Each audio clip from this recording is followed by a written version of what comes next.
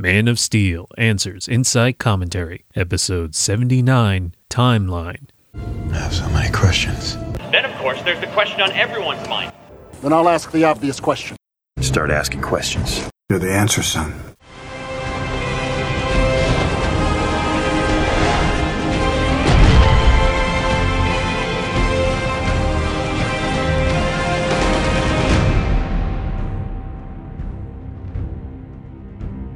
Welcome to Mosaic. I'm Doc, and I cover a mosaic of topics for fans who love the Man of Steel and look forward to the future while learning from the past. This episode, asking one question: when does Justice League take place?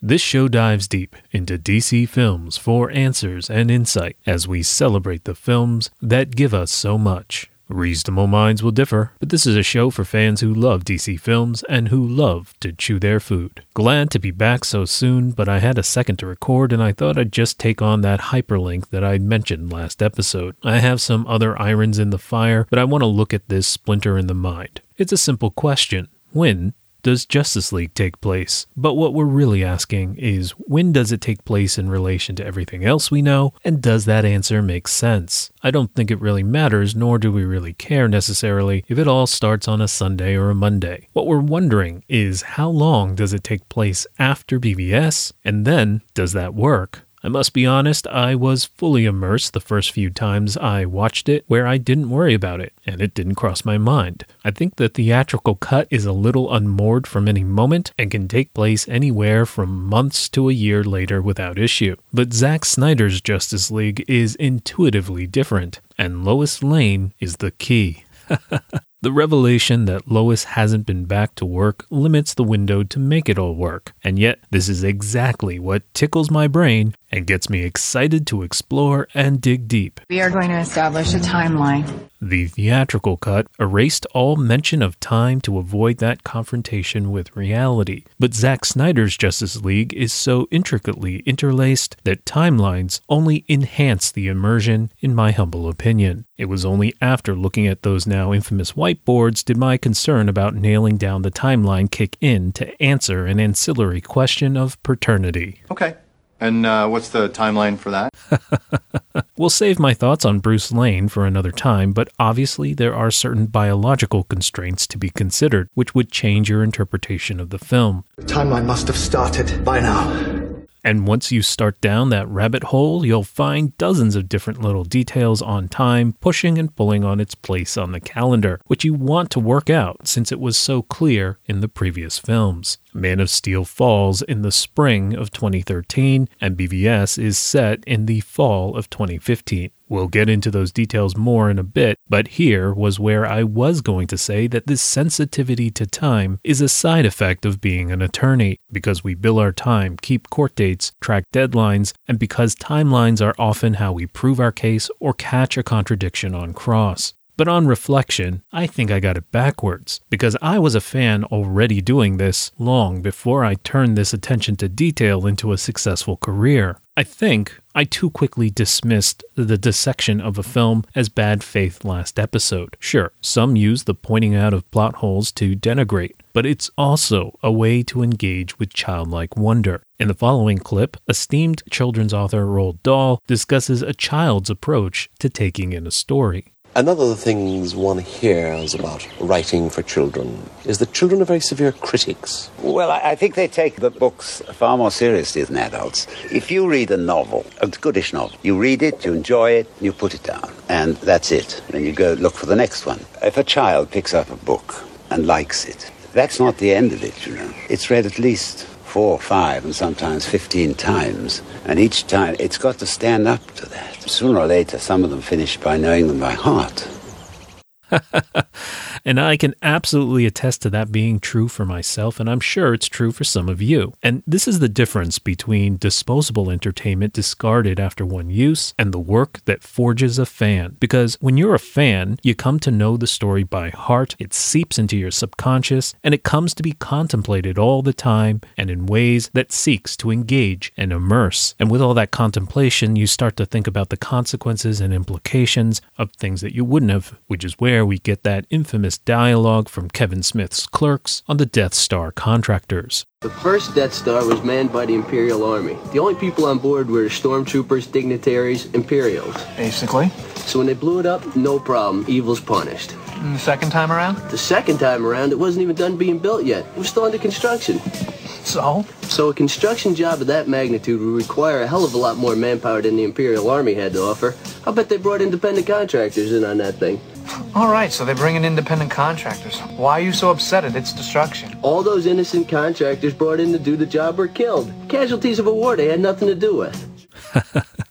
These contemplations come from that intense adoration and obsession. I don't think the man who wept on the bridge of the Millennium Falcon came up with that out of a place of bad faith criticism or condemnation. And I got to walk on the Millennium Falcon, which I cried after I did that. So I get real emotional and I start crying. Filmmakers own their vision, but culture is a dialogue with the audience. And as an aside, here's Lucas's response to Smith in episode 2. I came up with the idea of adding a little schematic of the Death Star in here because the Geonosians build robots and build things. They're sort of the construction workers. They would be the ones that would probably be contracted to build the Death Star, and they were the ones that Jay and Silent Bob worried that they got killed on the Death Star, but they are, after all, just a bunch of large termites.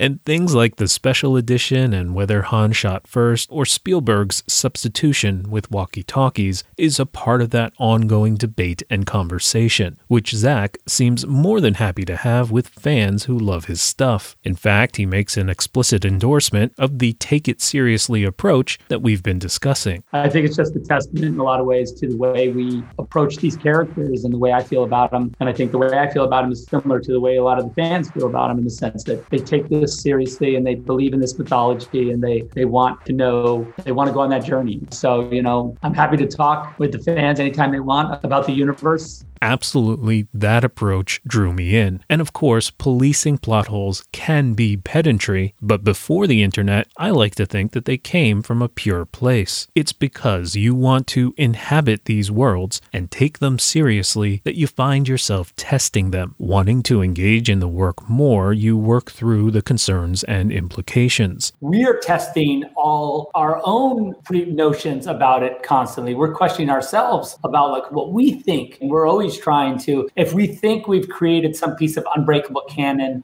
the first thing we have to try and do is break it. Testing the core of the characters is really what it's all about. If they say, canon says a character can't do this thing, and that what we always do is say we should try that immediately. The first thing they need to do is that thing, because it goes to the heart of, we want to deconstruct it because we want to understand it. And the only way to understand it is to flex it so hard that it might break. But that's how I felt like we went at it almost the whole time. Uncovering what the filmmakers put into the world in the first place. Production designer Patrick Tatopoulos mentions mapping out the world. You do end up, to tell you the truth, something you don't really see. You do end up creating true maps of our world, because it starts you want to make sense. If they fly the Flying Fox to Russia, you start needing to understand this. So it's great to see how that world, you used to know that much of it, and now you know that, and you're basically creating a map of our world, and that's amazing. That's cool. My name is Annie Atkins, and I'm a graphic designer for filmmaking, which means that I make all the graphic design pieces that the actors have to interact with and engage with on set.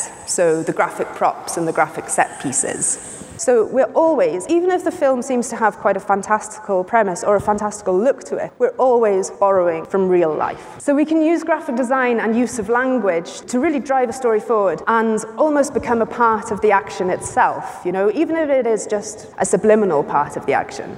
An opportunity to live in their world. That's what I got from Man of Steel. That's what I eventually got from BVS. That's what I'm determined to get from Justice League. Given the scope of JL, it's actually an incredible feat that everything fits together so well. There are going to be some points to wrestle with here and there, but the central spine of the story is coherent. So, in a spirit of good faith, I'm going to stop treating Justice League with kid gloves, and feel free to go over the details with a fine-tooth comb, because that's what fans have always done ad infinitum, believing that we'll reveal more good than bad along the way. Maybe. For once, I'm operating strictly on faith, not on reason. So let's start with the dates and times we know. Man of Steel takes place in the middle of 2013, which is why 18 months later, BVS takes place at the end of 2015. BVS is actually anchored to a specific date and holiday, with the fundraiser invite showing November 1st and the clear observation of the Day of the Dead in Mexico at the start of Superman's rescue montage. Clark gets word of the invite at work. Benefit for the Library of Metropolis. Someone on the committee requested that Clark Kent cover it. Probably some old charity crone who's got a thing for nerds. A weekday workday we could call Friday before his Sunday invite, which would make it October 30th, which works if Perry is the Ebenezer Scrooge of Halloween. Oh, I hate Halloween. This is why I hate Halloween. Ugh, Halloween is the worst. Well, I guess some folks just aren't Halloweeners. Get out, everybody! To keep any sign of the holiday out of the office, which is possible, or you can push the invite back a day or so. The significance of this date is that it's the last morning where Lois and Clark could have shared the same bed at their apartment, because Lois sets off for Washington. Lane, don't you have a plane to catch? Yes, sir. And to our knowledge, they don't see one another again until the night of the bombing, briefly on the balcony, and again on the night of his death. It's technically possible that Clark visited during her investigation in Washington, just before the bombing off-screen, just like he visited Martha on-screen. But it doesn't feel like they've been in touch all this time, which is why Lois is so desperate to use the paper to publish something to reach Superman, instead of just telling him herself. No, it needs to run now. For the hearing, if Superman knows it might change what he said. The Trinity fight Doomsday on November 12th, as seen on the bottom right of Diana's laptop screen as she reads Bruce's metahuman email. And they fight past midnight, so Superman dies on Friday the 13th in the darkness before dawn. We'll talk about the accuracy and canonicity of on-screen elements of props later, but let's take these dates as given for now. While there's no fixed time for a funeral, JFK's is cited as the inspiration for Superman's in BVS. And it occurred 3 days after his assassination, which is the typical 2 or 3 days for a public figure. That places the literal end of BVS, the rising dirt on the coffin, at around November 15th or so. And with that as our starting point, let's start to tackle, when does Justice League start? In a sense, we've already answered the question because the very first shot of the film is Superman's death cry, which would be Friday, November 13, 2015. And I'd like to tell you we can even narrow down the hour based on Justice League. If we use the fact that the cage casts no shadow on the box, sending a shaft of perfectly perpendicular light from the box to the ceiling, we can estimate it's around noon. And if Themyscira is about 7 hours ahead of Metropolis, then the death cry would have occurred at 5 a.m. But this doesn't account for the travel time of Superman's shout, which is unknown. The scene seems to be conveying simultaneity, which is something that this series stumbles with. In Man of Steel, Zod's message is seemingly heard at the same time while it's night in Kansas and Nepal, and being 11 hours apart, that's a tricky feat. And in BVS, there's the question of what Superman is doing while Batman is rescuing Martha. And maybe here, Superman's power allows him to reverse his auditory omniscience into acoustic omnipresence, and his shout is heard round the world at the same time. Or if his cry moves at the speed of sound, it would take several hours to reach Themyscira, pushing back the time of death the same. But visually, the waves travel much slower than the actual speed of sound, which doesn't work if it's noon in Themyscira. But our entire basis for that was the shadowless box inside the cage. But if we watch it again carefully, right before we see the box, we fly over the island, to the cage, through that starburst skylight to see the box. Well, during the flyover, we have an exterior shot of the cage where it casts a shadow onto the island, maybe 2 or 3 times the height of the cage, like a sundial for the mid-afternoon. And if the death cry traveled at the speed of sound, then Superman died in Metropolis around 1 or 2 a.m. And if the death cry were simultaneous, it would have already been well past dawn. So what about the contradiction of the shadowless box? If the cage casts a shadow without, doesn't it stand to reason that it would cast one within? But the box is always aligned aligned with the skylight, always perfectly lit by a perpendicular column of light, no matter the time of day or the shadows cast outside, as we'll see in a separate scene. So let me propose a reconciliation, that the starburst skylight is magic. This isn't wholly without precedent because, as we see from the Purple Ray scene, they have some sort of magic using frames, lenses, and light, so we won't try to tell time with the interior of the cage because it's unchanging. You can try to figure out the mechanics of that magic yourself, since I think we all know the real reason is the rule of awesome. The cage interior would look inferior with its light off-center and not on the box. It's lit to look good, be dramatic, and be awesome, not tell time. He knows how to play to camera. And it's funny because sometimes I think what happens with people who are like purists, they go, you wouldn't really do that. And you go, you don't really understand camera.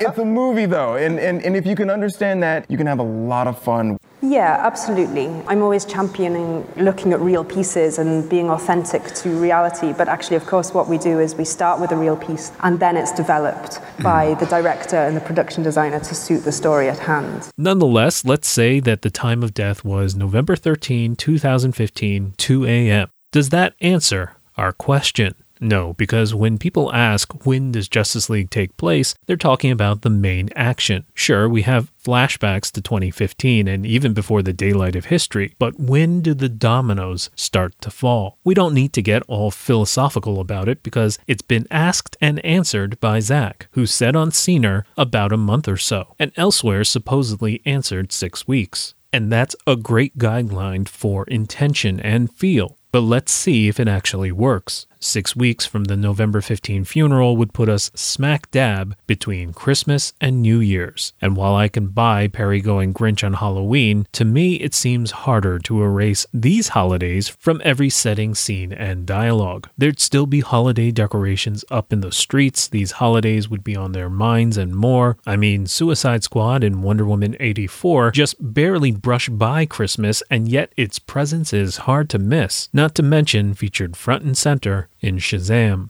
So it seems Philadelphia has gotten an early Christmas present in the form of its very own superhero.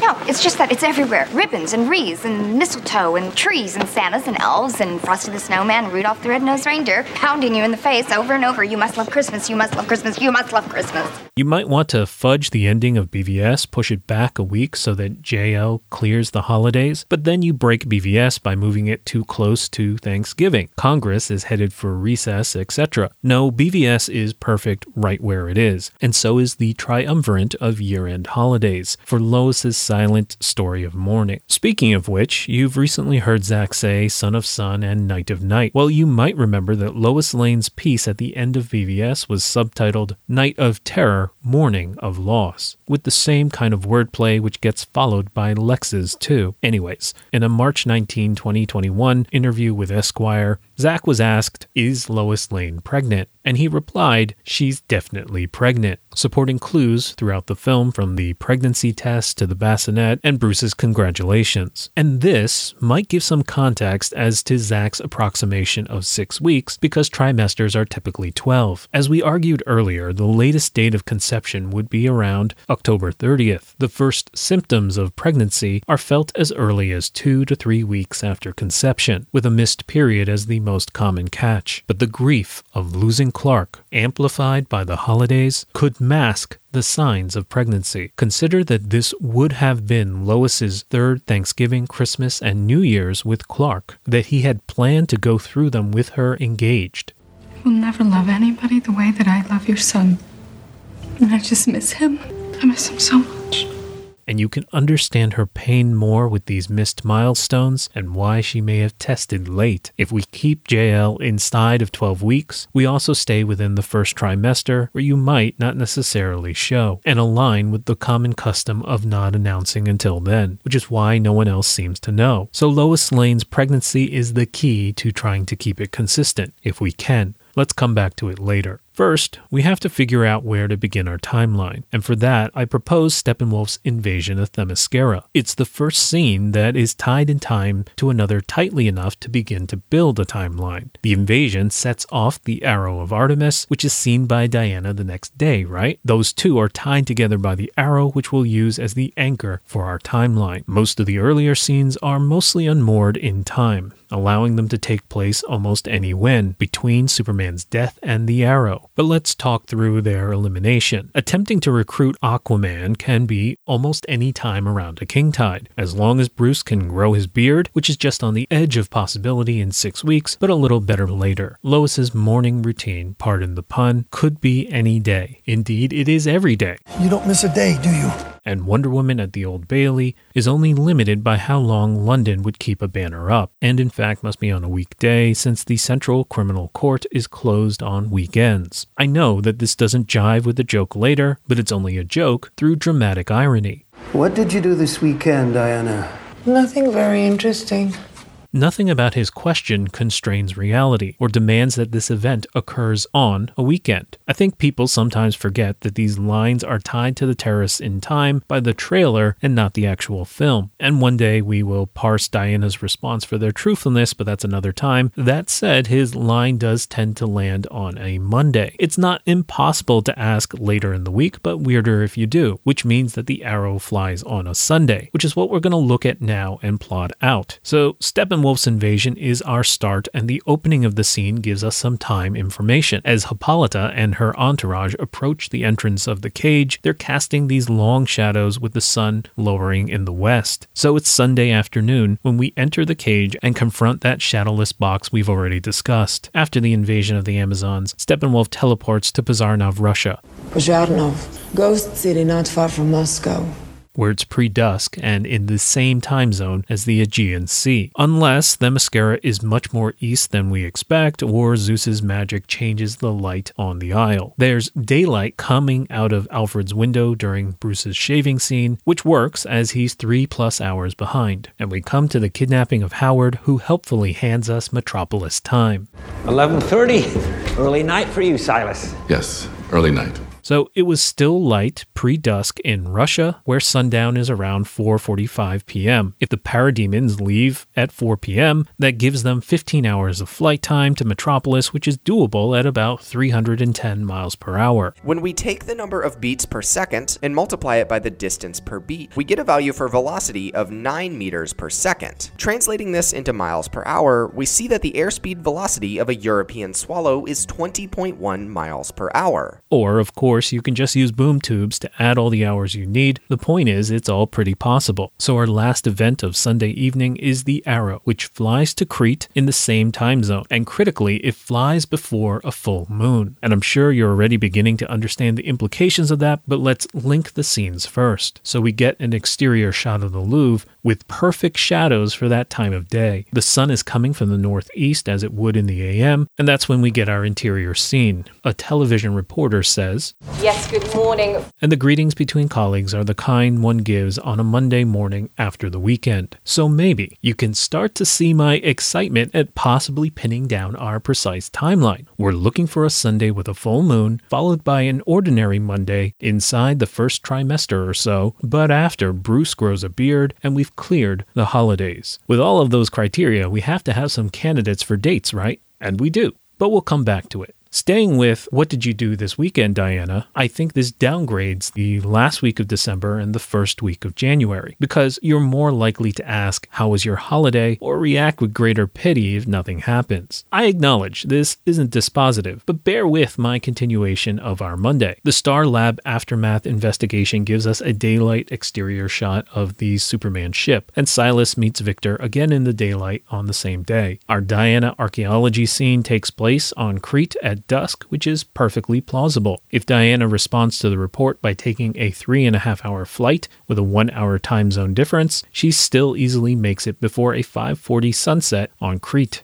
And that's if she flies commercial. If Diana flies private or with her own powers, the timing all still works. On the issue of whether Diana can fly, both Zack and Wonder Woman 84 have weighed in on the ability to travel great distances quickly with flight, but isn't able to use it in combat or move freely with it like Superman, which is why she doesn't fly against Cheetah, Steppenwolf, or Doomsday, but also how she arrives on time to save Batman on 2 occasions and gets around. So one might say that she can fly but not levitate. And if you want a citation of where Zack says she can, that's from the Scener watch along. Okay, back to the film. The Aquaman rescue can literally occur anytime, and incidentally 90% of Norway knows English, so no issues there. The scene with Volko has no known location or time, but it's presumably near Atlantis and must have taken place chronologically after the Toxic HQ scene. Given that parademons could make their way from there to Metropolis already to abduct Howard in the last 24 hours, snatching Atlanteans is plausible since it's between the 2 locations. Our final Monday scene is Steppenwolf reporting to Desaad. The shadows suggest we're flashing back to noon of the same day or advancing to noon of the next day. The scene is also our first seam where you can insert extra days to pad out your timeline if need be. Though remember, we've got a series of plot clocks urging expediency, like how long has Howard been abducted, among other constraints. Basically, what we're calling Tuesday is a bunch of scenes that are free-floating. This isn't a hole or a defect, but just the way concurrent occurrences have to be conveyed in a linear storytelling format,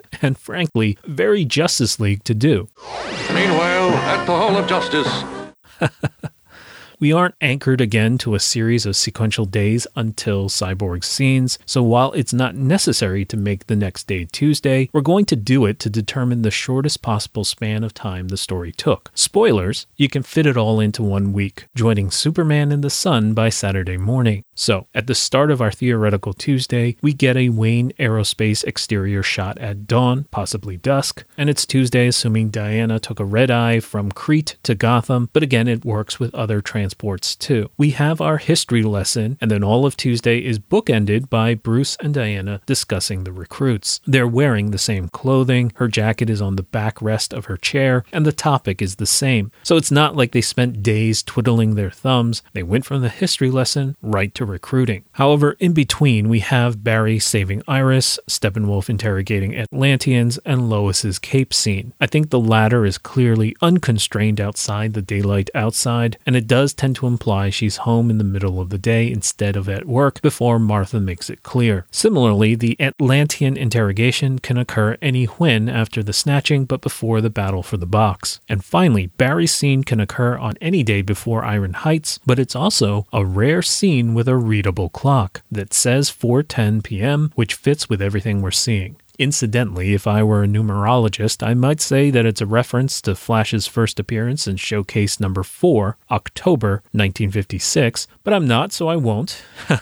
Also, Barry has a calculator watch that's unreadable. We also get this line, I start on Monday? Which works basically any day of the week, though on Sunday you'd probably say, I start tomorrow, and on Monday you might say, I start next week, but not necessarily. So absolutely nothing stops all of these from occurring on the same Tuesday, but other times work too. After this is our second seam in the timeline, where we can push back events some amount of days if we want. To maximize our days, Cyborg scenes start this Tuesday too. But whenever they start, the following events have to occur in timely order. Vic crushes the recorder and has his adventures. Diana dialogues with Victor. Silas discovers the destroyed recorder and is kidnapped while Victor is out burying the box. And Victor returns to find that his dad has been kidnapped and goes to meet the team atop the GCPD. You can't really start to insert days or delays into this, or the story begins to break down. For example, if you try to add days after the recorder is destroyed, that means that Silas is coming home every day from work seeing that pile of plastic without reacting until the night that he's kidnapped. It is a little odd that Silas left on a Tuesday night and doesn't return until Wednesday night, but that's easily reconciled by his characterization as a workaholic. But anyways, Cyborg's Tuesday begins with the daylight exterior football scene where he flashes back over his life, and then Silas joins him in the night and leaves him the recorder. Victor partially listens, destroys it, and has his adventures while recalling his father's recording, and after he returns, a parademon appears before being scared off as we start our Wednesday. In broad strokes, Wednesday is the day that everybody is recruited for the tunnel fight at the end of the day. It begins with Barry at Iron Heights, which is a different day from saving Iris. As a general rule, clothing is a way of showing continuity of the day. If it changes, so has the day. With that rule, he's not wearing what he wore with Iris, so it's a new day. As a practical matter too, his job interview was after 4 p.m., meaning most correctional facilities would have been closed to visitors. Our clothing continuity shows it's the same day that he meets with Bruce, which we know is early afternoon due to an exterior daylight shot of the on-ramp to the airport, which works with a flight time from Gotham to Central City around 2 hours. Bruce flew late in the AM to arrive in the afternoon, and after another 2 hours or so to take Barry back to Gotham, plus the time difference, and it'll be evening. Meanwhile, it's late afternoon in Gotham for Diana and Alfred, literally tea time, and ask to meet Vic now. So Diana and Victor meet Wednesday evening, and as a night's touch, the street is still wet from the rain, and we know it rained as recently as last night. And again, raising continuity of costume, Diana isn't wearing the black leather jacket from when she broke in, but a brown suede jacket, which she's wearing to meet Barry at the airfield later, and where they see the signal that brings them to the rooftop scene with Gordon later. Again, this is all still Wednesday. I'm going to skip over the other scenes, but they're all clearly evening and fit. The main takeaway is that Silas gets kidnapped. Meanwhile, we flash back to Steppenwolf stealing the Atlantean box, and this fits any time after the Tuesday interrogation, but before the Wednesday dusk in Russia, because we get that scene as well, where Steppenwolf uses the second box to build the dome. After meeting Gordon, we get the tunnel fight, which ends Wednesday night. The only timing oddity is Arthur traveling from the Atlantis stronghold earlier that day to Gotham, while off-screen obtaining his armor and trident and appearing exactly where and when he needed to be. It's convenient but possible, and I wonder what your version of his off-screen scenes look like. I think the film gets us almost there but is missing the last mile. Arthur leaves Mera but remembers Bruce's words. If the fight comes, we'll need you. You'll join us. So he swings by Volko to get his armor and trident, then books it for Gotham, and then, I guess, just happens to detect Steppenwolf once he's in range. It's that last part that's iffy. That timeline is coincidental? Anyways, it's the start of a new day when we get our first Thursday scene. Steppenwolf was just summoned back to the stronghold where we get a hint of daylight under the cooling towers. As Moscow is 8 hours ahead of the East Coast, it could easily be around dawn, which would start around 8 a.m. We jump back to the League's post-fight debrief where it's still pre-dawn Thursday and dark out. And then we return to Russia as Steppenwolf reports anti-life to Darkseid, and we get an exterior shot of the sun in the sky showing us that it is indeed Thursday dawn, and returning to the hangar, the daylight streaming through shows that it's morning as the fledgling League has the first part of their powwow, and all our clocks continue to be consistent as the Martha Manhunter scene is again in the AM. They're having hot drinks, possibly coffee, and Lois's watch face is visible while hugging Martha, revealing the time to be 9:15 a.m. It's a little hard not to be in awe of how everything is fitting together when you've got these international flights, instantaneous teleportation, half a dozen time zones, and twice as many characters all going to and fro doing this and that, all while being incredibly consistent in the time of day, the travel time, the sequence of events, and so on. A pretty big timeline.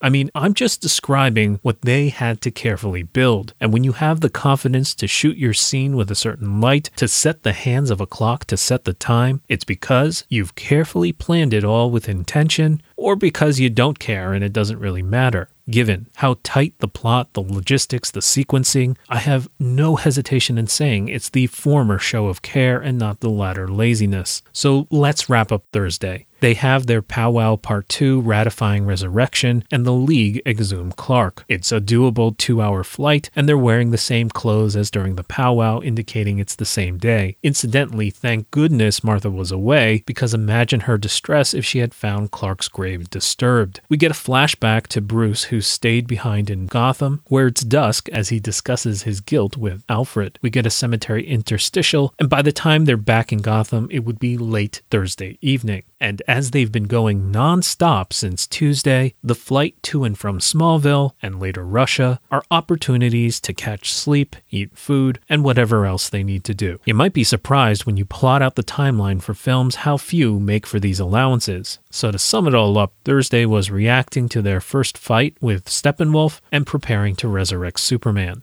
So Friday is for raising Superman and finishing the fight with Steppenwolf. Our first Friday scene is Silas being cleared pre-dawn, having been in quarantine since the tunnel fight on Thursday. The League begin their infiltration of the ship as we have a pre-dawn scene of Lois's pregnancy test, and the resurrection and battle of Heroes Park happens at dawn. And after Silas sacrifices himself to Steppenwolf, they regroup and debrief, still Friday morning. We arrive at Kent Farm, also still early, which is accounted for by the 1 hour time difference and Superman's speed. And while there's no indication of time, the League meet Alfred Friday morning, since it was just a short trip from Metropolis to Gotham while they wait for the satellites. And finally, we have the flight of the Flying Fox, which gives us an exterior shot of the setting sun, which is around 4 to 5 p.m. The gap between when Bruce says "Not Us United" and here is time unaccounted for. So it's just a blank gap in your timeline.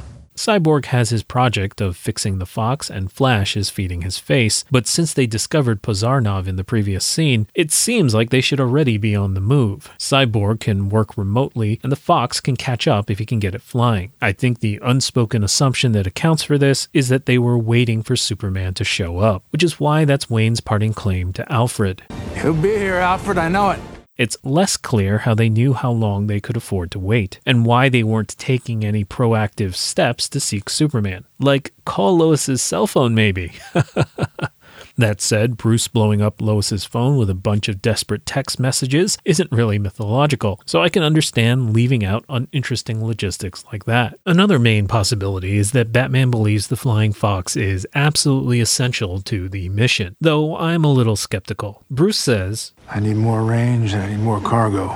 Yet Pozarnov is less than 5,000 miles away, and there are off-the-shelf solutions that can do most of what the Fox did. In a sense, it's reversing the ethos behind the kryptonite grenade launcher in BVS. Certainly, with unlimited funds, you can create a custom gun to spec with the best characteristics, but at the risk of unreliability as it's the first of its kind. And so for that fight, Bruce went with a trusted and proven platform to deliver his munitions to target, when only his life was on the line. Here, he's gambling it all on a prototype that wasn't even working 10 minutes ago. I mean, your guilt's overcome your reason. And this is all slightly exacerbated by being in Russia because some of the world's most powerful PMC air forces are there to be bought. Although I can't think of anything that can crash through a bunch of buildings and still fly shortly afterwards. But this isn't a Flying Fox episode. Returning to our Friday night timeline, Steppenwolf starts the sync, which sets off the boom heard around the world, and it's night with the Amazons 7 hours ahead of the East Coast, but it's also night for Alfred. And we're getting a ton of lunar data, which we can tie back to our final timeline, maybe. Although if you remember what we saw the first time, you might spot the issue. In any case, we have the dome destruction plan while in flight, and then Superman's Flight 2.0, Master Kent meeting Alfred, and then the League battle Steppenwolf until he's dead, and they all get to enjoy a team pose at dawn, signaling the start of a new day, Saturday, which is the last day of our fixed timeline. Everything else afterwards is free to move around, though I do have 2 questions towards the end. First, what happened to the rest of the parademons? I guess they all got defeated off screen, which is what takes us to the dawn. And second, how do you think the commute home went? The logistics are a little socially complicated. Anyways, I'm profoundly impressed by how sound the timeline is overall as a whole. As a timeline we've been able to piece together. It's when you start to dive into the details that we get a push and pull of issues. So the first one that got me really excited was the full moon behind Artemis's arrow that we mentioned before. I got even more excited when I looked back at the theatrical version and noticed that it had changed. What immediately sprung to mind was this clip from our episode 52 on fantasy, where J.R.R. Tolkien's daughter reflects upon her father's perfectionism and dedication to world building. I do remember him saying things like that he had to rewrite a whole part of The Lord of the Rings because or at least a whole chapter, which might have been quite a lot, because he had described something as being by full moon, and realized on looking back at the time scheme that he was a day in advance, that the moon couldn't have been full till the next day. And I mean, one person in 1,000 of readers would probably have noticed that, but he wouldn't dream of leaving something like that in.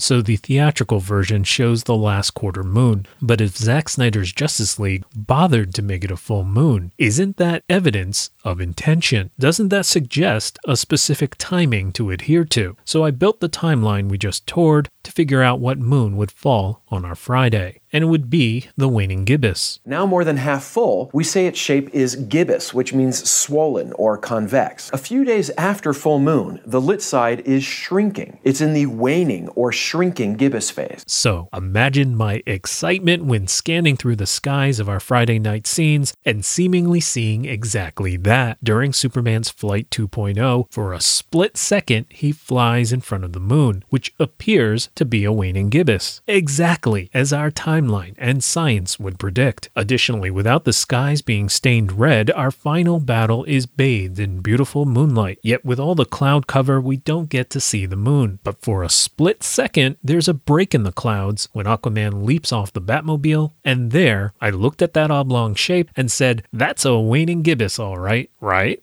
Well, Aquaman's battle in the sky gives us a few more glimpses of the moon, and sometimes it looks full and other times it could be the gibbous I wanted to see, but I was starting to doubt. It got worse reviewing the boom heard round the world. The moons that we see with the Amazons and Alfred are pretty full and round. They're just slightly covered by the clouds, which could have been my last excuse, but then Master Kent meets Alfred, and it's all over. In the backdrop is an unambiguously brilliant full moon. Utterly beautiful, totally heartbreaking. We messed up the timeline!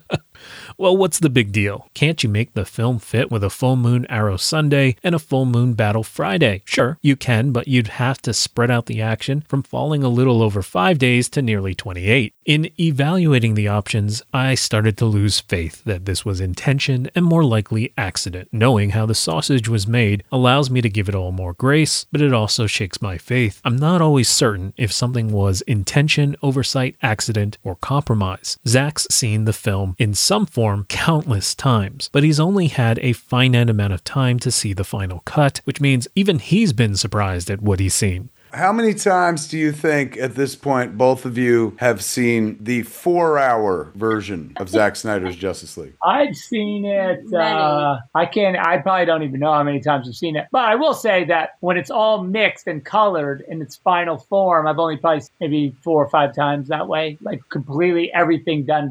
Every time I kind of see something else too. I got to say I'm still seeing stuff. When we watched it in IMAX for the last time, I literally was like, what the heck? What's that? What's that? So when you see it so huge, you see it, you're like, how did that get through? We can talk about that later. Between working on Army, the time crunch, pandemic pressures, and more, it'd be unsurprising if some unintended things made it through. Assistant editor Carlos Castellian explains how something was mercifully caught by Debbie. There was an ADR line that our mixer accidentally cut in. He was having a hard time understanding what Amy Adams said when they land in the field, when she lands with Superman in the field, and he looked for ADR. He didn't ask anybody, he just pulled up some ADR that was there, and she said, "You smell good," which is a holdover from the theatrical. And so we're in the final mix and we're watching this scene, and all of a sudden it's like, we hear this, "You smell good." And we're like, wait a minute, what's that? Where's that? And I think Zach didn't even pick it up. Debbie, his wife, is the one that noticed it. And we played it back 2 or 3 times. And a lot of people were like, what's the problem? And it's like, she shouldn't say that. It doesn't matter how he smells. Good catch. Yeah.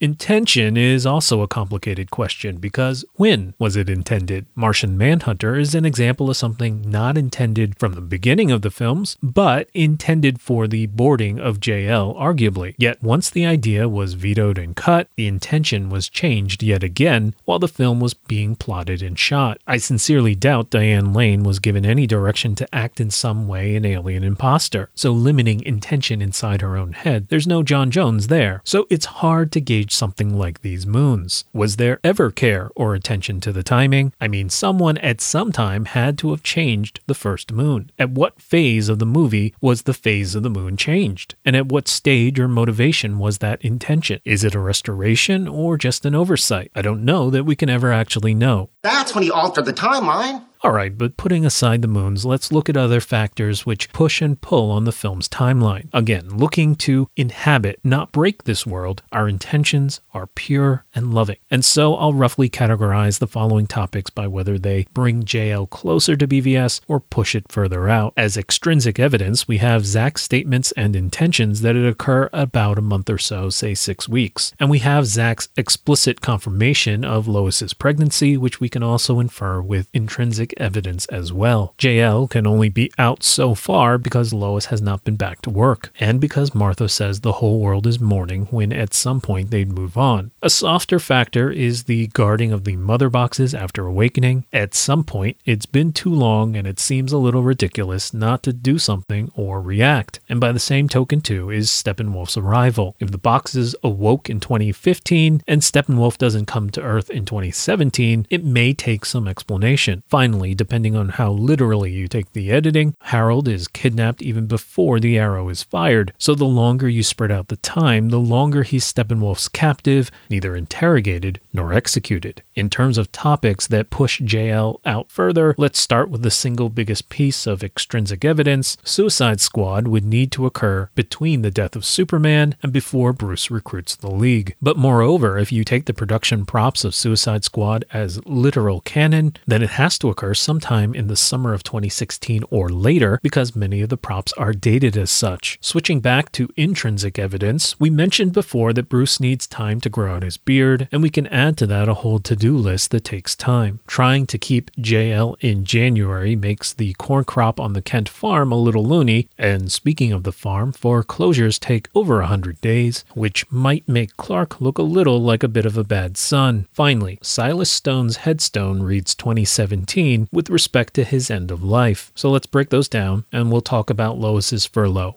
When I saw Mr. Perry, he told me that you haven't been to work since Clark died. I can't. The most intuitive interpretation is that Lois is still employed by the Daily Planet, but hasn't been back to the office. This would be sustainable for as much as 2 months or so. There is no federal bereavement leave law, but given that her boss also attended Clark's funeral, those days are okay. For reference, the armed services give 3 days and up to 2 weeks sick leave. In Man of Steel, it was mentioned that Lois is salaried. 2 weeks leave, no pay, that's your penance. You try something like this again, you're done here. Fine. No, let's make it 3 weeks since you're so willing to agree with me. Perry! No, don't.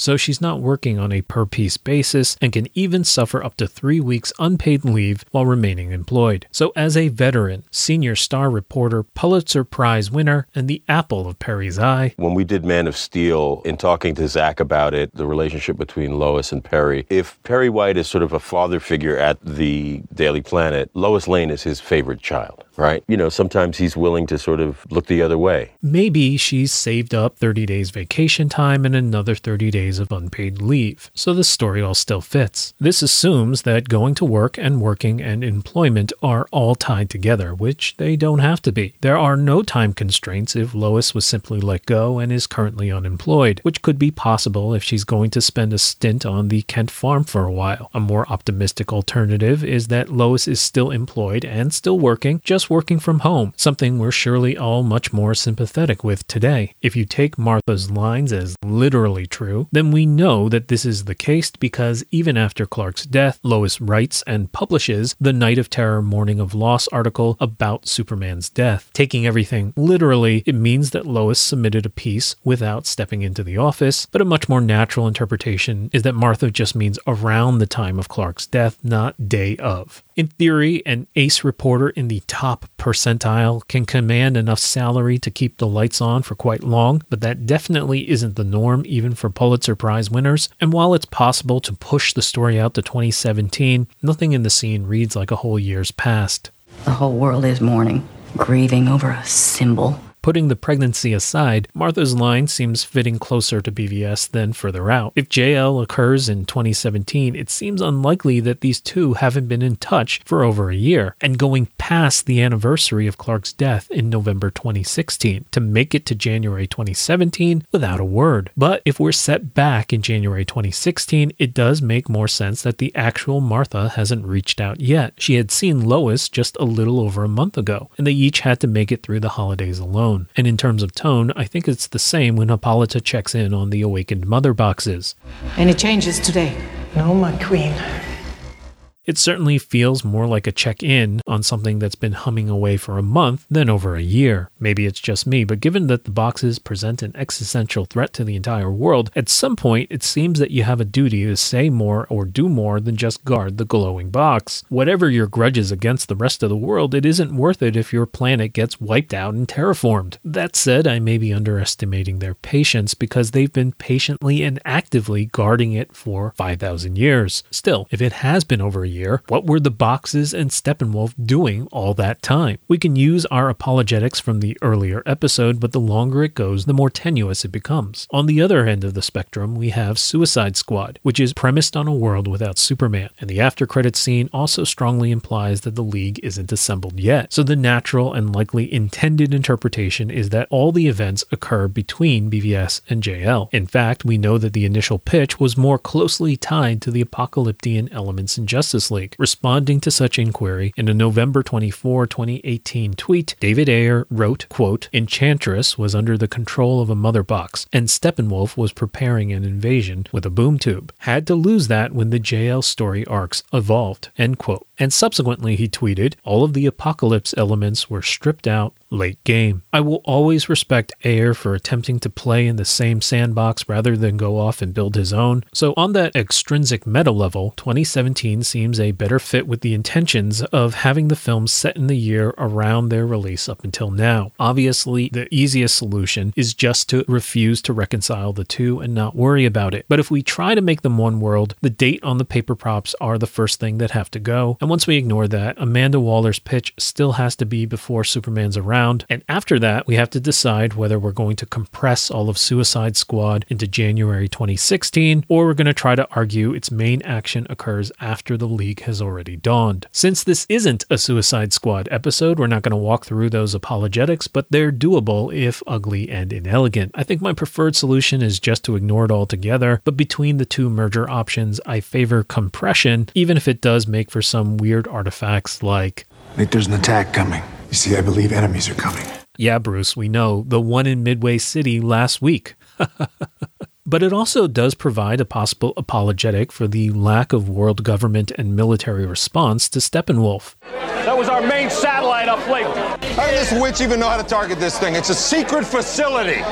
The argument would be that Enchantress has crippled our eyes in the sky and NHE responders really recently, which is why Steppenwolf is able to operate without intervention from human government forces. Maybe. So beards grow at about half an inch a month, meaning that Bruce can just get there in 6 weeks or so. The confounding factor is the to-do list that also has to occur between Clark's death and recruiting Arthur. Even excluding the shaven scenes in Suicide Squad, BVS has to pack Lex and Batman's Belle Reve bit before Clark's burial, because he doesn't have a beard yet. In an ordinary justice system, it would be impossible to shave Lex as a prisoner until weeks or months of due process. But as Suicide Squad will show, Belle Reve is a questionable throwaway hole that's not all that concerned about due process or human rights. And by the way, we know it's Belle Reve because the guard's arm patch says so. And I tend to say Belle Reve, not Belle Rev, because that's how it's said in A Streetcar Named Desire. Belle Reve. Belle Reve. We lost Belle Reve. Belle Reve. Anyways, given Lex's literal terrorism and enough public outrage over the Capitol building, and Superman's death cry literally ringing in everyone's ears, in a world where putting bombs into a prisoner is possible, Lex's due process might be done away with. A little like we've treated other terrorism suspects, I guess, although those tend to be less public figures. Alternatively, if you want to view the scene as a flash forward, you allow for more time for a just procedure, but you also push back Bruce's reaction to Lex's warning, growing out his beard, and hunting down Arthur. Drawing it out longer makes 2017 more sensible, excluding a Lois and Clark pregnancy, of course. Another factor which tends to push the film out and which interacts with the justice system is foreclosure. So the bank has foreclosed on the Kent farm, which in Kansas can't begin until 100 days after missed payment, even if unopposed. Typically, one has notice long before that, and the pre-foreclosure process can average around 18 months, which aligns around the time when Clark makes his debut as Superman and moves to Metropolis. Given that a truck went through her house and that downtown Smallville became a battlefield, defaulting on one's mortgage isn't all that surprising. But I'm a little miffed that Clark wasn't sufficiently aware or taking care of his mom to avoid this. My personal preference wants to push these issues until after Clark's death, where her grief is compounded by the bank and she isn't able to hang on to the house. But of course that pushes our timetable out too far, unless the film takes place in 2017. Or, and sadly this happens all the time, the foreclosure is improper and illegal, and accordingly premature. Despite all the procedure and due process that we provide, it's still an unintuitive process where the elderly can be preyed upon. And even if the quote-unquote proper solution would be to take the creditors to court, it's a lot faster to fight fire with fire and quote-unquote buy the bank. A corporate acquisition would still take at least 4 to 5 months until all the T's are crossed and the I's are dotted, but if it's a shady bank doing shady deals, the assurance of acquisition may be enough to forgive the mortgage. So as far as foreclosure is concerned, initially it seems like it should stain Superman or push the film out for a year or more, but we can cram in an apologetic to force it to fit almost any timeline as long as an injustice is occurring. Okay, so if JL takes place in January, what's with the corn on the Kent farm? There's a Midwestern expression, knee-high in July, to describe the height of corn expected to provide a proper yield come harvest time. But the saying goes back before the Second World War and out of Iowa, which has a poorer corn climate. Kansas has much better conditions for corn, especially as you go south like Comanche, which we can see on the foreclosure sign. And with modern agricultural science, it's usually chest-high by July. And we can see this kind of growth as early as March. But to see it this high in January must mean planting corn in the dead of winter, which isn't advised, but also not impossible. If we insist that this is January, there are special dwarf varietals with 55-day growth cycles that top out at 3 to 4 feet tall. Using biodegradable film to insulate the ground, growing corn in the cold is possible, as it's done in Canada, where this warm weather crop will still work with a temperate winter. And while this approach might be insane on an industrial scale, it could be justified as a blue sky boutique approach for a small independent farm. In other words, while Martha would never be able to beat the behemoths on price or quantity, she might make a place in the market selling specialty sweet summer corn out of season. It could be just the kind of desperate innovation that the last of a generation may make, since Superman taking over the farm seems unlikely at this time. Lynn Werfel has been farming his whole life, and before that, 3 previous generations worked this land. But now, for the first time in over a century, no family member wants to take over. Most likely, we'll turn the land over to one of our neighbors. Now 75, says his own 5 children, who all found jobs off the farm, witnessed the farm crisis of the 1980s, when low commodity prices and high interest rates drove thousands of farms to bankruptcy. For the farmers who went out of business, who lost their business, lost everything except their life, that was really hard. And my kids picked up on that. And they decided they didn't really want to work 20 years and then start over. It's a dilemma facing many small family-owned farms. To keep the younger generations involved, some must look for ways to expand or diversify. And again, that influence of finances over the farm is ever present, which is why I wish Clark was more aware. I think the main lesson to take away is to call your mom and check up on her. Make sure that she's verifiably okay. Okay? I should call my mom, though. But basically, modern science and modern markets mean that corn is conceivable any month, just not likely. And I hope you enjoy my gymnastics, because I've got one last backflip to bank. It's that bloody butterfly, so I'm not an Aurelian. I'm a lepidopterist. You're a what? I study butterflies. But it looks like a cabbage white, which can be seen in Kansas from February until mid-November. They're among the first butterflies you'd see in the spring and among the last you'd see in the fall. That wide range makes it work almost any time of year, except our January target. But I can explain even that, and in this case, it comes partially from personal experience. We humans have introduced artificial environments like our homes into the equation. When we found a butterfly wintering indoors with us, we wondered what we should do. And after a little research, we learned that butterflies will sometimes be confused by the climate inside, shortening or even eliminating hibernation altogether. So, Martha may have had this little house guest all this time, let out with the move, or with this visit, since neither Clark nor Lois closed the front door. So 2017 works with a lot of the story, but not all of it, and least of all with Lois's story. Outside of some really unlikely alien shenanigans, a pregnancy with Clark doesn't really coincide with 2017. Your timeline is wrong. Even if this is Snyder's way of shoehorning the idea of a pregnancy between Bruce and Lois in, it's hard to imagine her taking over a year of absence in grief, yet being able to be in a relationship with Bruce in the same state. Overall, the emotional truth of the film feels sooner than later from BVS, more like a recent tragedy instead of something that's been there over a year. While there is no clock on grief, I don't think the whole world would be mourning more than a year later. And it seems implausible that Victor's been seething at his father for a full year before they begin to talk, that it's been more than a year before Martha reaches out to Lois, etc. With the density of dates, you may have missed why I keep saying 2017, and it's for two reasons. First is the continuing tradition of films to be set in the year around their actual theatrical release, and second is Silas's headstone from the ending montage showing 2017 as the year of his death. As we know, Silas dies while the League are fighting Steppenwolf, meaning that JL takes place in the year 2017 if we accept the year on this prop to be controlling canon. The most obvious solution is that it's simply an error or an artifact of an earlier intention. That's what we're calling the alternate timeline. I guess you can try to make it work with some really crazy headcanon, like nothing requires this scene occur immediately after the events in JL, and perhaps in getting to know Superman better, Vic is inspired by how Clark came to meet Jor-El, and then, using a combination of his powers, the scout ship AI, and his father's video journal archive, he resurrects a simulated Silas for a season before Digital Dad asks Cyborg to let him go in 2017. Timeline restored, paradox resolved. I don't know. At some point, probably 40 minutes ago, you've got to let it go.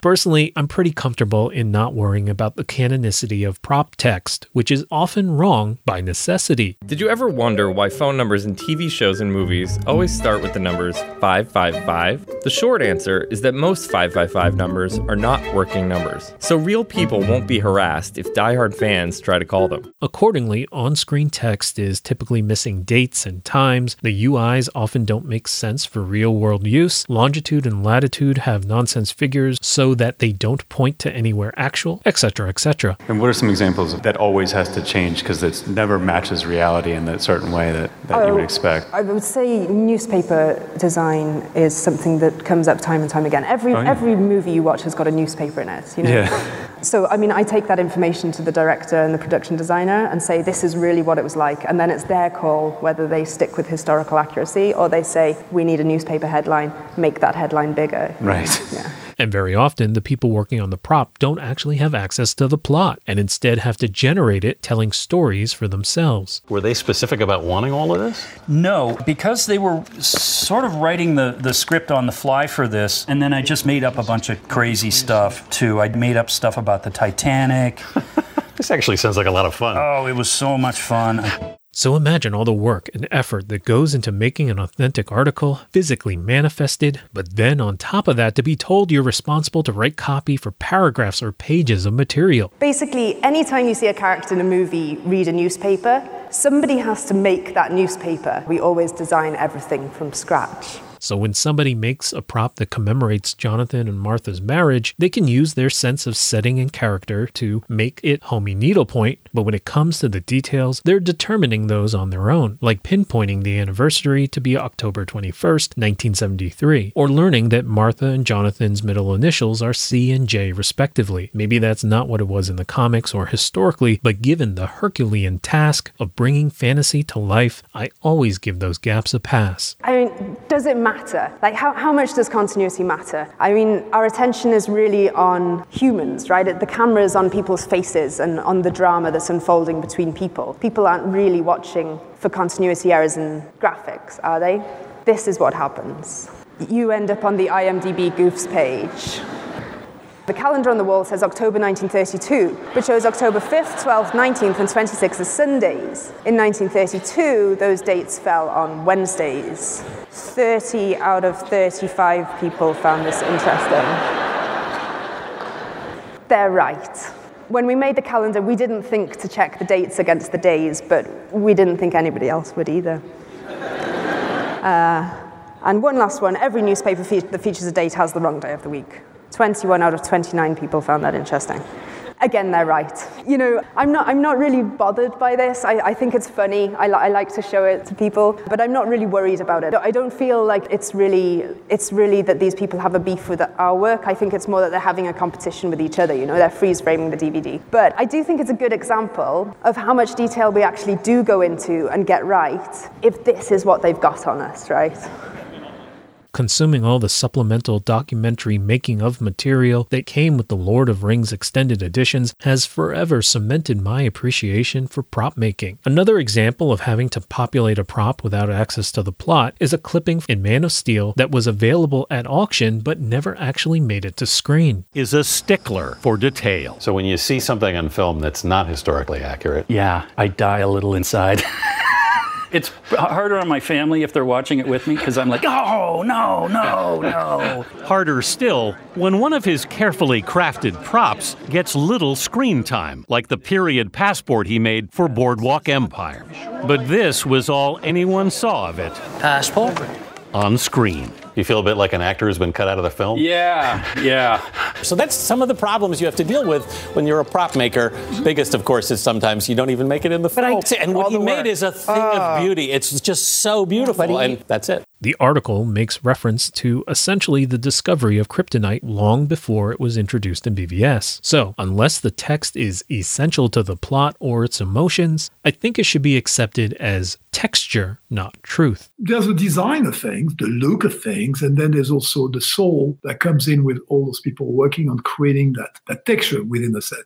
And that's super exciting. Often you can see this as the intention upon inspection. For example, in BVS, Clark's obituary gets his birth year wrong, saying 1986 instead of 1980. And the text begins to repeat halfway through the obit because you were never meant to pause and read the entire article from beginning to end. Just take in the headlines. Most of my work, about 90% of my work, is actually supposed to be in the blurry background, right? You're not supposed to see it. I don't think you're supposed to notice it. Most of my work shouldn't really be seen, but most of the films I work on, you shouldn't really notice the graphics at all. You should be concentrating on the characters. With the volume of stuff they must make to fake their movie magic, it's amazing it's as good as it is. But Silas's headstone wouldn't be the only year-based typo in Justice League. Blind Limited was responsible for many of the fantasy user interfaces and motion graphics in Justice League, including Barry's profile during the break-in to Star Labs. And there's an interesting little fix to the scene where the Justice League break into Star Labs. In the theatrical release, the date of birth of Barry's fake military profile is November 2010, which at the time of the film's release, 2017, would have made the character only 7 years old. In the Snyder Cut, the date's been fixed, so the birth year is now 1997.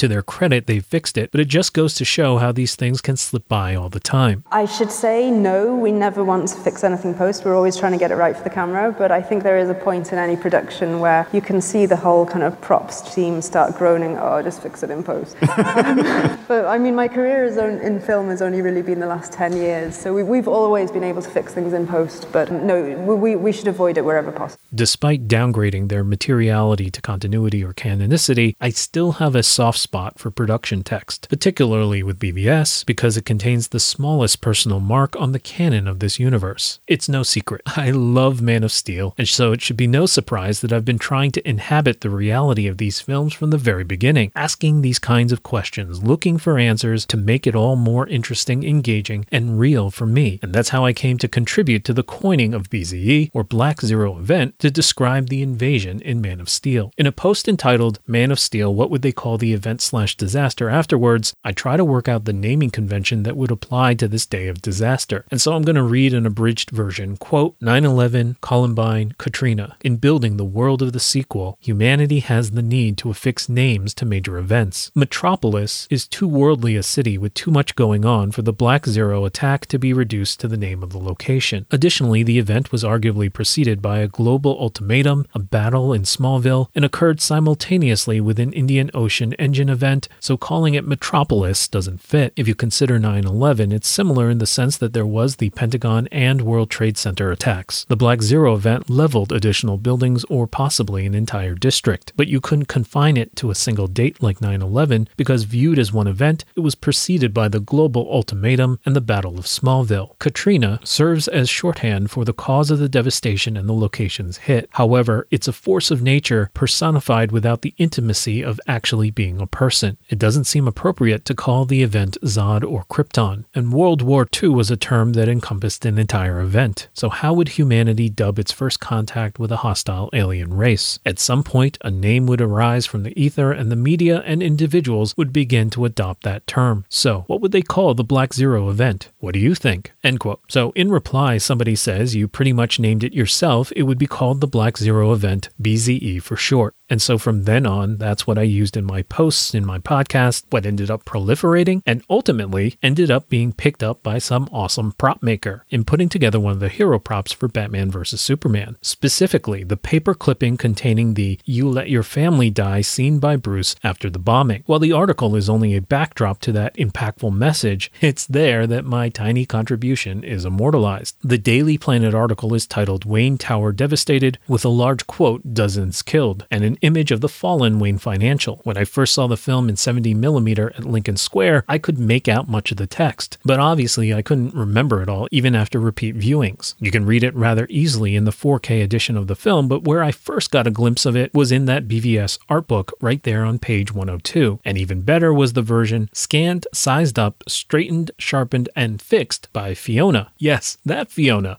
This is one of my first contacts with her, finding her to be someone else who wanted to dive deep into these worlds and appreciate them. To think that we went from there, wondering about Zack's world on the internet, to here, getting to see Zack Snyder's Justice League is enough to make a grown man cry. The journey has been a blast, and I have to publicly thank Fiona for the early access to Justice League. She's been a friend to the end. Thank you, thank you, thank you. But I've gone off on another tangent, haven't I? What I was getting to is that article includes my coinage in the very first line. Quote, "Once heralded as the most forward-thinking building in North America, Wayne Tower was not immune from the devastating effects from Metropolis during the attack many are calling the Black Zero event." End quote. That my many questions and answers contributed in the tiniest way to the world building of these films that I love so much is something that brings a smile to my face when I think about it now and then. It's just so perfect because it isn't something big or canon or affecting, but instead that kind of unessential detail that no one but those as obsessed as me, or perhaps those who listen to a cast like this, would even notice or even care about. It's that lovely prop master taking a little time to look at what those inhabiting the world are saying and putting it into the film to fill it out just a little, which is exactly the kind of attention to care I love. And if we ever learn who put this in, let me know so we can give them a hug.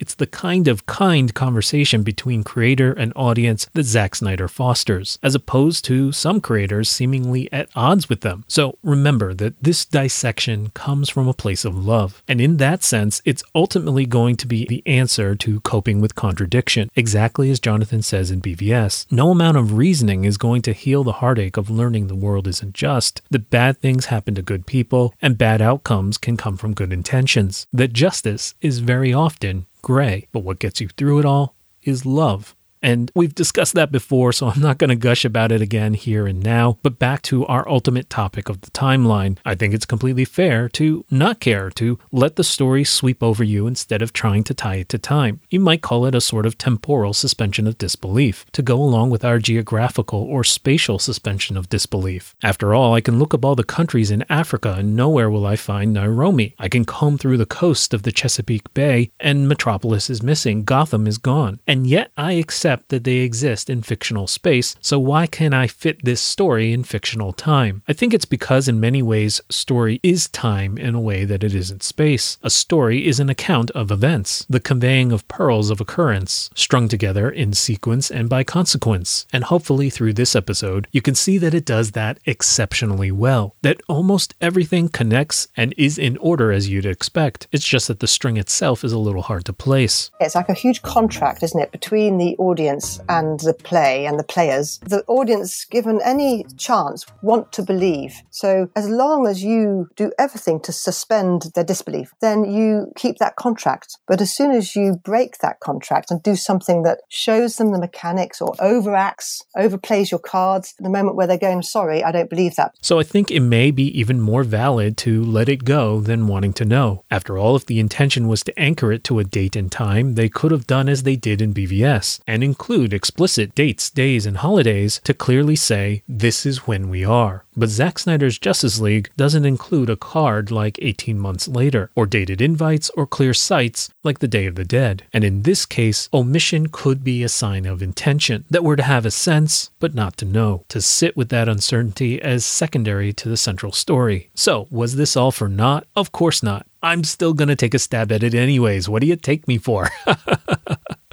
Ultimately, it's impossible to make everything work together with any kind of natural interpretation, and to me, the three big sticking points are the Lois and Clark pregnancy, the moons, and Silas's headstone. So you're going to have to make a call on those and decide where you want to place your entire timeline. And to make that call, I'm going to use a test of emotional truth. In other words, not so much whether the interpretation affects the logic of the world, but how much it affects the feeling of the film. Starting with Silas's 2017, I think it's pretty clear that the year doesn't really matter emotionally. What you get from that scene is Cyborg's ability to accept the tragedy of his transformation and the good that it gave, to look upon his family fondly instead of the bitterness he held against his father and his heartbreak over his mother, to look at them as they once were as something to smile about and to be among the brave ones smiling too. None of that needs it to be 2017, 2016, or any other date really. It's just one digit, not the meaning of the scene for me. So I'm downgrading it as a one-digit typo on a prop, not where the time flow's gotta stop. On the moons, the theatrical changes arguably establish that they aren't essential. The change of the arrow moon from last quarter to full has no impact on the narrative, and the full moon in the finale of Zack Snyder's Justice League is entirely erased by the theatrical red skies. I'm gonna give up imagining I see a waning gibbous, but they do dictate the light available in the final fight. They're apparent everywhere, and they're certainly stylish. So my ultimate call is to prefer for the final fight to fall on a full moon, while ignoring the arrow moon.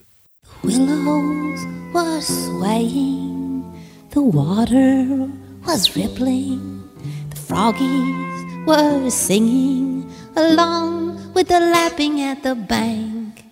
We have the moon to thank for this lovely scene we might never had seen if it hadn't have been for the moon. Why, look at that moon, all way up high, seeing everything. Oh yes, that goes by. Why, look at that moon. Why, look at the moon. Why, look at the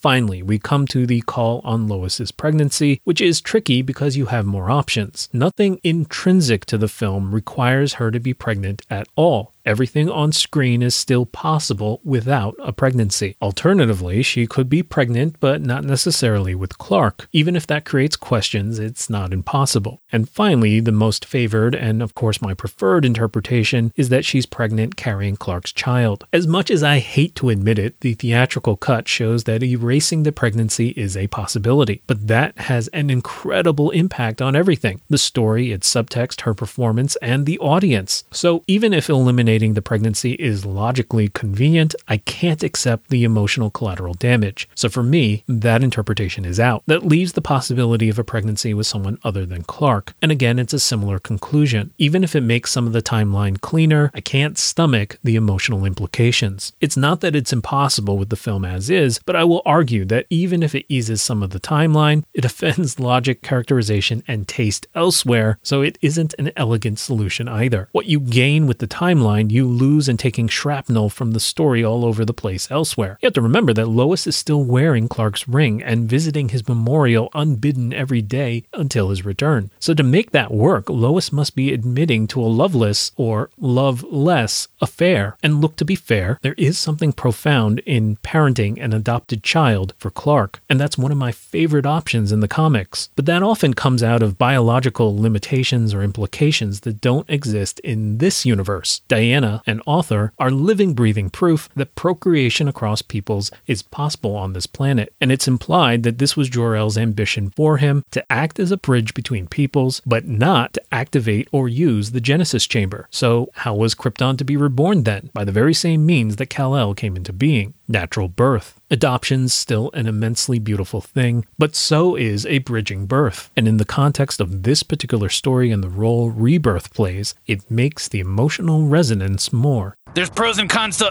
every alternate timeline. Now, what about a Lois and Clark pregnancy? Undoubtedly, this would have the biggest emotional effect and provide a conclusion for Clark, who honestly doesn't have a lot to do in this film otherwise. So even if it makes a mess of the timeline, offends logic and sense, for my call, I'm considering it canon for now. There's a timeline for each of us.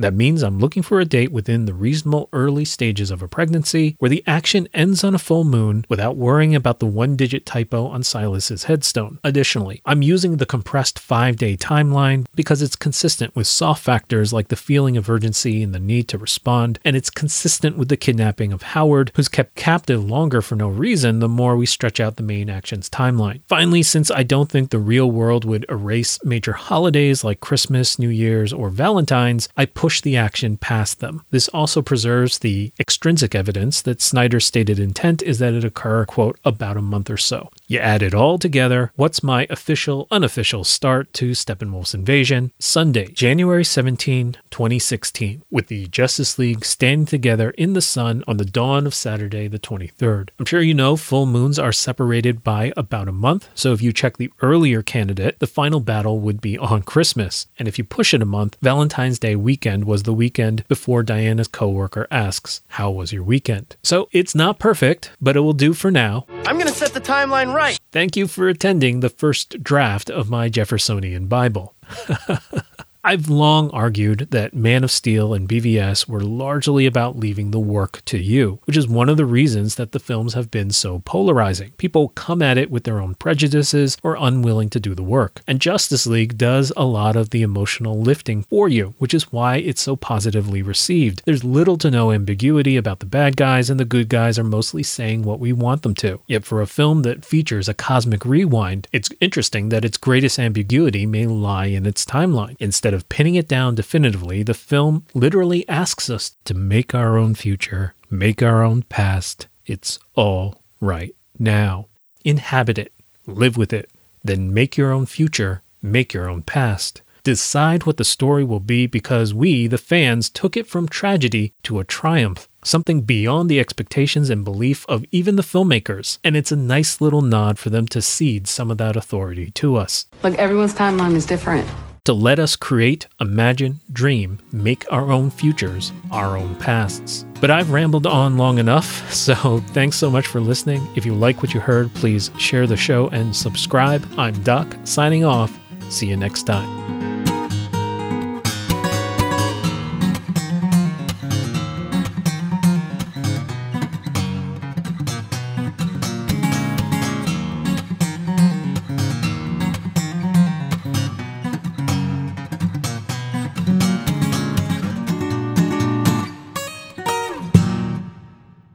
You're the answer, son. Last episode, I said I didn't have the film memorized and that you wouldn't wait for me to get there. Well, figuring out the timeline is one of the ways that I eventually get there. One person in 1,000 of readers would probably have noticed that. So I apologize if I'm the 1 in 1,000 viewer infecting you with my observation, but I think you already knew what you were getting into if you're still listening to this. But whatever you might lose in looking at the reality of the moons in one way, I assure you will gain back in another. While you can't have full moons that stretch 7 nights, you can get a moon that's over 90% for the entire span. And there are many, many other timeline questions, especially as to who knows what. what, when, how, and why, but I've mercifully edited out all those tangents to keep it about the when and where, just the moving of people from place to place in time rather than what's on their mind. But in these endnotes, I'm going to put back 3 segments as extras, one on Aquaman, one on Cyborg, and finally one for Wonder Woman, and bring back the moon in a meaningful way. Maybe. Enjoy. You're the answer, son. For all the guff I give about the moons, they do sync with another seasonal feature found in the Aquaman story. First, Neil deGrasse Tyson explains the phenomenon known as spring tides. There are some people believe that when you have a full moon, what you have is a higher tide because you have a fuller moon. You do have a higher tide. Oh, snap. But the tide that the moon raises on the Earth is basically the same, no matter its phase. No matter its phase. What happens at full moon is that the sun's tide add to the moon's tides precisely. A tide assists. And that coincides with the full moon. Coincides with the full moon. Because the full moon, you got the moon here, Earth, and the sun. Everybody lines up. Note that these occur about every 2 weeks for the full and new moons, so they're not called spring after the season. Now consider the fact the moon's orbit around us and our orbit around the sun is elliptical. But every so often, there are other factors that can enhance the spring tides, making an even bigger difference from low to high tide. Let's see what those factors are. The moon revolves around the Earth in an ellipse, sometimes farther from the Earth, called apogee, and sometimes coming closer to the Earth, called perigee. At perigee, the tidal effects are greater. At apogee, the effects are less. So once a month, when the moon is closer to the Earth, we get enhanced tides. Likewise, the Earth revolves around the sun in an ellipse, sometimes farther from the sun, called aphelion, and sometimes coming closer to the sun, called perihelion. At perihelion, the solar tide effects are greater. At aphelion, less so. Once every year, somewhere near January 4th, we'll experience enhanced solar tides. Now, we combine all these effects. Enhanced lunar tides once a month when the moon is near perigee. Enhanced solar tides once a year in December or January when the Earth is near perihelion. And spring tides at new or full moon. Added up, we get a measurably higher tide once or twice a year we call king tides.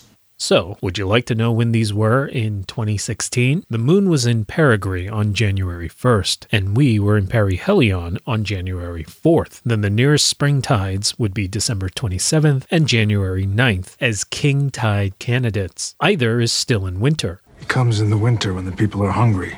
The ultimate crowning of the king tide comes from more localized climate events like a storm surge or El Niño, which amplify the effect even further. With our deluge of dates, I wouldn't expect you to remember that we've already mentioned the 27th of December, but it was mentioned as 6 weeks from the funeral at the end of BVS around November 15th. In our earlier analysis, we started Justice League with Steppenwolf's invasion and waved away this scene as too ambiguous to pin down. But considering that it's starts Zack's film, how do we know he didn't mean 6 weeks to this scene? I mean, we're remote and removed enough from the commercialization of major holidays to possibly not see a hint. That said, we know that the choppers have been grounded for at least 6 days prior, meaning that Bruce has been traveling by horseback in that window. And I can't shake the feeling that Alfred would never have let Bruce hear the end of it if this is how he spent his Christmas. So January 9th is less prone to that problem. It's rare, after all, that anyone should take any issues with your plans after New Year's. Enough with the timeline crap! So what about the moon during the Cyborg scene? Well, the short version is that Victor gives us 4 lunar sightings, and it would take way too much time to talk through all the permutations, but the most memorable one is in his first flight, breaking through the clouds with a full moon in the background. Then, as the parademon is perched outside his window on the fire escape, we see another full moon. And then when Diana meets him in the street, there's a moon obscured by the clouds, but it also looks full as well. Then finally, as Vic is burying the box, the moon over the cemetery is also full. To account for all the combinations and possibilities was just too much when I ultimately just give up on the arrow moon. So if you ignore these 2, it all still fits into our compressed 1-week timeline, where Sunday is Steppenwolf and Monday through Friday is responding to his invasion. As I mentioned earlier, there there are at least 2 seams in the timeline where you can insert extra days without upending the logic of the sequence or undoing the timeline, as long as you don't stretch it too far. If you use one of those seams to move Cyborg's scenes to Friday the 22nd instead of Tuesday the 19th, you still have a 98% waxing gibbous, which is basically indistinguishable from a full moon to the naked eye, and you still have the final fight with Steppenwolf on Monday, January 25th, which is still a full moon. Of course, you do have the oddity then that Star Labs is fully staffed on a Sunday, but that's not impossible either. Alternatively, you can move the arrow to Wednesday, and then you have the weirdness of Diana's coworker asking her how her weekend was on a Thursday. You and your stupid timeline. Now, incidentally, Victor's first flight was most likely a flashback, even though it's edited after the recorder is destroyed. To start with, the entire sequence is already non-linear, with flashbacks and jumps in place and time. Additionally, while he's flying, there's generally no voiceover, which makes sense because Silas is talking about something thematically different. What you can do now, Victor, your physical strength is just the tip of the iceberg. The tip of the tip. And then Silas elaborates by talking about Victor's digital information abilities, while flight is showcasing a physical strength. Learning to fly as well makes an already jam-packed night even more full. And finally, it makes more emotional sense that the joy and the freedom that he feels from the power of flight has had enough separation in time that he can't see it for the gift that it is when Diana meets him. But whatever happened to you, you have gifts now. Gifts? What part of this looks like a gift to you? Now, that isn't to say that people don't enact emotional whiplash all the time, but I also think it's okay to space it out. And finally, there's that extrinsic cheat that I don't want to use, that he could fly by this time already in the theatrical cut. Ultimately, while Victor is the emotional and thematic heart of the film, he isn't the keeper of the clock. I think that distinction would seem to go to Diana, as she's the only one tied to Steppenwolf's entrance into the story by way of the Amazons, and exit as ending the threat of the enemy. If you use Diana as the spine of the timeline, you can connect almost every other character to it. The oldest living character is also the one most adept at living in the present. I'd say that Superman is the second runner-up, hampered by the fact he isn't living at all for most of the movie. Now, every other character is burdened by their past in a way that's controlling their present. In terms of the timeline, every other character leaps through time unwittingly as a reflex. Either they are compelled to bring up past pain or forcibly shown dark futures out of their control. As a great philosopher once said, basically telling me that all other superheroes and the villains got family issues. Say they just all need to go to group therapy. I'm serious. Just go to therapy. See, it always comes down to somebody trying to make their daddy happy. Go to therapy. Just go to therapy. Don't come down here and destroy the earth. Go see a therapist. Diana seems like the only one who has taken control of the story to guide her present path. While the other heroes are being told what their potential is, Wonder Woman is the one wanting people to see what they can be. You can be anything you want to be. You have gifts now. We need you, Victor. An Amazon working with an Atlantean. Which is much of the wisdom that I've been wanting to see from this 5,000-year-old Wonder Woman. She's a storyteller through it all, knowing and wielding the power of stories. Without modern telecommunications, consider how she would have heard about the Arrow of Artemis. Unless she had stayed in or around Crete for the past 5,000 years, only in the last 150 years could word have reached her quickly. Instead, it would have been something to spark a story, to be told and retold until she had heard. Diana knows the power of stories to spread and influence, and in this story, she ties together our timeline as she is the witness to our very first scene. She gives shape, name, and history to Bruce's indistinct fears by way of the Arrow of Artemis, which ties her in time to the invasion on the island this time as well as to the story so long ago, and she recruits Victor, is there to receive Barry, buries the hatchet with Arthur, and is there for it all from beginning to end. It's fitting that she should be there to remind Bruce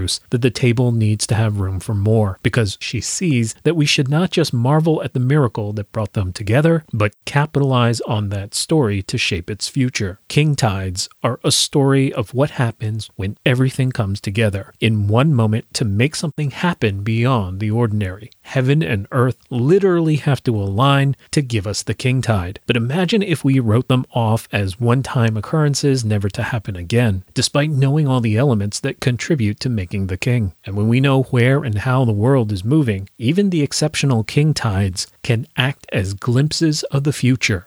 Climate change is coming, and with it rising sea levels that are threatening coastal cities like San Francisco. It's hard to imagine what a few feet of extra water sloshing around will mean, but king tides, the highest tides of the year, give us a glimpse of the soon-to-be new normal. These tides are a way for us to visualize what the future of sea level rise will be like. That's what we're going to see every single day, 2030, 2040, 2050, depending on how climate change and sea level rise go. When you add the king tide and the El Nino and the storm surge effects together, we can start to see the kind of sea level rise or the kind of sea levels that we're going to see on a permanent basis by the end of this century. Of course, when we talk about extraordinary circumstances coming together, giving us a glimpse of the future, I don't think we're limited to just talking about king tides, right? Any other stories come to mind? You're the answer, son.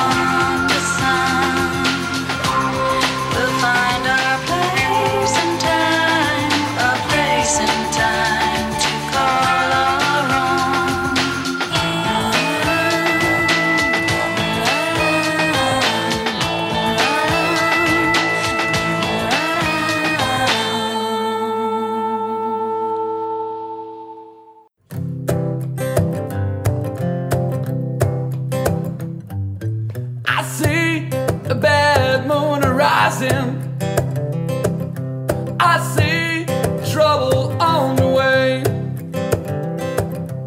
I see earthquakes and lightning. I see bad times today.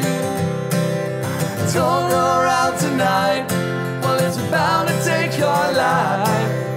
There's a bad moon on the rise. Het is wel stormachtig weer buiten. I hear hurricanes are blowing. I fear the end is coming soon. I fear rivers overflowing. I hear the voice of raging ruin. Don't go around tonight, well, it's bound to take your life. There's a bad moon on the rise. Don't go around tonight, but it's bound to take your life. There's a bad moon on the rise. There's a bad moon on the rise. You're the answer, son.